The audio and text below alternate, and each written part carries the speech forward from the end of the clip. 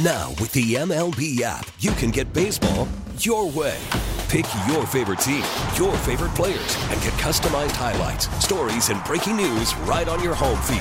Follow the action with Game 10, where 3D replays add another dimension. Plus, notifications can keep you connected to every pitch, every hit, every game. The MLB app. Baseball your way. Download it now for free from the App Store or Google Play. Blackout and other restrictions apply. Major League Baseball trademarks used with permission. Back here on Sports Talk on the Big 870, Mike Detillier along with Charlie Long, and we're joined by Steve Geller for a triple option, our top takes on the top stories in sports. Steven, you first. Well, gentlemen, we always hear how dominant the LSU sports are no matter what it is. Well, currently right now, LSU has six of their sporting teams that are ranked in the top 10 currently. Shout out, obviously, number 2, LSU baseball. And then the rest of the way, guys, it is all about the ladies. Number 2, gymnastics. Number 3, softball. Number 6, beach volleyball. Number 9, women's basketball. And also number 9, women's track and field. Really impressive all around for the LSU program. And it's just truly amazing. Like I said, basically every single sport at that school is just relevant. And that's what you want. That's why you hired the AD you had. Amen, right? You know, because, look, you might not agree with every decision he's made, but he hadn't made a lot of bad ones. Man, he's made some really good choices. And that's the hardest thing in sports when you and AD. Oh, I can get this guy and that guy. Well, what if that guy don't want to come here? What if he's happy somewhere else? And now, you know, man, especially in football, you see it more and more. Losing assistants is a commuter world where these assistants now, they would have never thought about going to the NFL, and the NFL would have never thought about getting them. And now it's totally different because of transfer portal NIL. Charlie? Guys, I'm going to highlight, when we were looking at LSU baseball heading into the year, a lot of the coaches' polls, preseason polls were coming out, and one of those teams that we've talked about a lot, Mike, is Arkansas. Boom! The Razorbacks. And they were in Arlington just this past weekend at, the Ranger Stadium for a great weekend set against Oregon State, Oklahoma State, and then Michigan, two top 10 team, a top 20 team, and then Michigan. Arkansas' starting rotation of Hagen Smith, Brady Tygart, and Mason Molina, who's a Texas Tech transfer, in Arlington this weekend, guys. 17 innings pitched, 6 hits, 0 runs, 4 walks, and get this, 33 strikeouts. And if you look at Friday night, Hagen Smith, in that matchup against Oregon State that we talked with Joe Healy last week, it was going to be the matchup of the weekend. It lived up to expectations, by the way, guys. It's been the best college baseball game so far this year early on. That performance by Hagen Smith, he went 6 innings.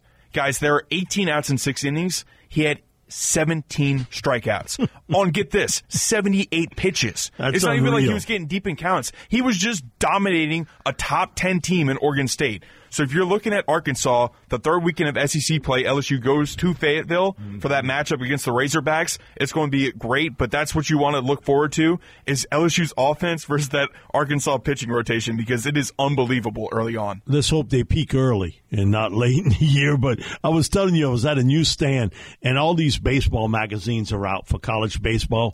Man, they had Arkansas on basically every cover. That pitching staff is elite, guys. I mean, we saw what Hagen Smith did last year. He was a preseason All-American this year. Had kind of a bad outing against James Madison the first weekend, but what he did to Oregon State more than made up for it. And then Brady Tygart was an excellent Saturday starter. And then they go out and get Mason Molina from Texas Tech, who was their ace. You would figure. And that's their Sunday guy. So if you're talking about the teams in the SEC that really scare you early on, Arkansas is hasn't been super impressive so far, but when you have pitchers like that, Jay Johnson said it himself, if you can pitch really well, you're in every game that you play. And so Arkansas is going to be a team to watch. It's funny. Every time we've had Jay on, we talk about, teams in the SEC. The first thing that comes out of his mouth, Arkansas.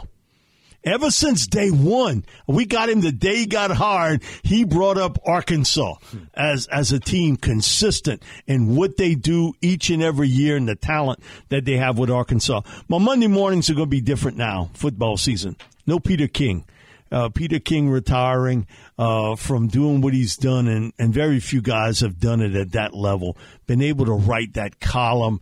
And, you got a lot of information out of that and a lot of inside information because Peter has a lot of different sources that he has worked for a story. I think Peter King has not retired from broadcasting, so to speak. I do think he'll show back up somewhere. But that column, that Monday morning column, was unbelievable. For the information it had. And he admits it. I wasn't right on it. Come on, nobody's always right on things. But it was so informative, and it glued you to kind of read every word on how good he was. And he would tell the story. I know we've had him on numerous times about starting out in New York and learning kind of the football side of things. And who he catches right off the bat? Bill Parcells with the Giants. And how Bill sort of took him under wing, and sort of taught him different things and how to handle things. Now, Bill wasn't happy when he wrote negative things, which all coaches dislike. But, man, Peter King, I'm going to miss reading that on Monday mornings. I think he was as good as you could get when talking about information. All across the league, Peter King, he sits on sort of Mount Everest for that. Yeah, Mike, and you and Bobby J will get to him and talk to him 4:35 on Wednesday. Oh, yeah, he got some stories, those Atlanta days when Jeff George was there. But, Peter, think about it. When Peter first got into this league, especially in the NFC, was dominated by Eastern teams. Giants, you think about what they were in. The old Washington Redskins and what they were doing. The Bears out in Chicago with a Midwestern team, but still sort of that slate. The Eagles were really good under Buddy Ryan. They just couldn't win the big game. And then what happens? Patriots. Pow! All across the board. So we're going to miss Peter in his writings, but I think you'll see him somewhere on television in the near future.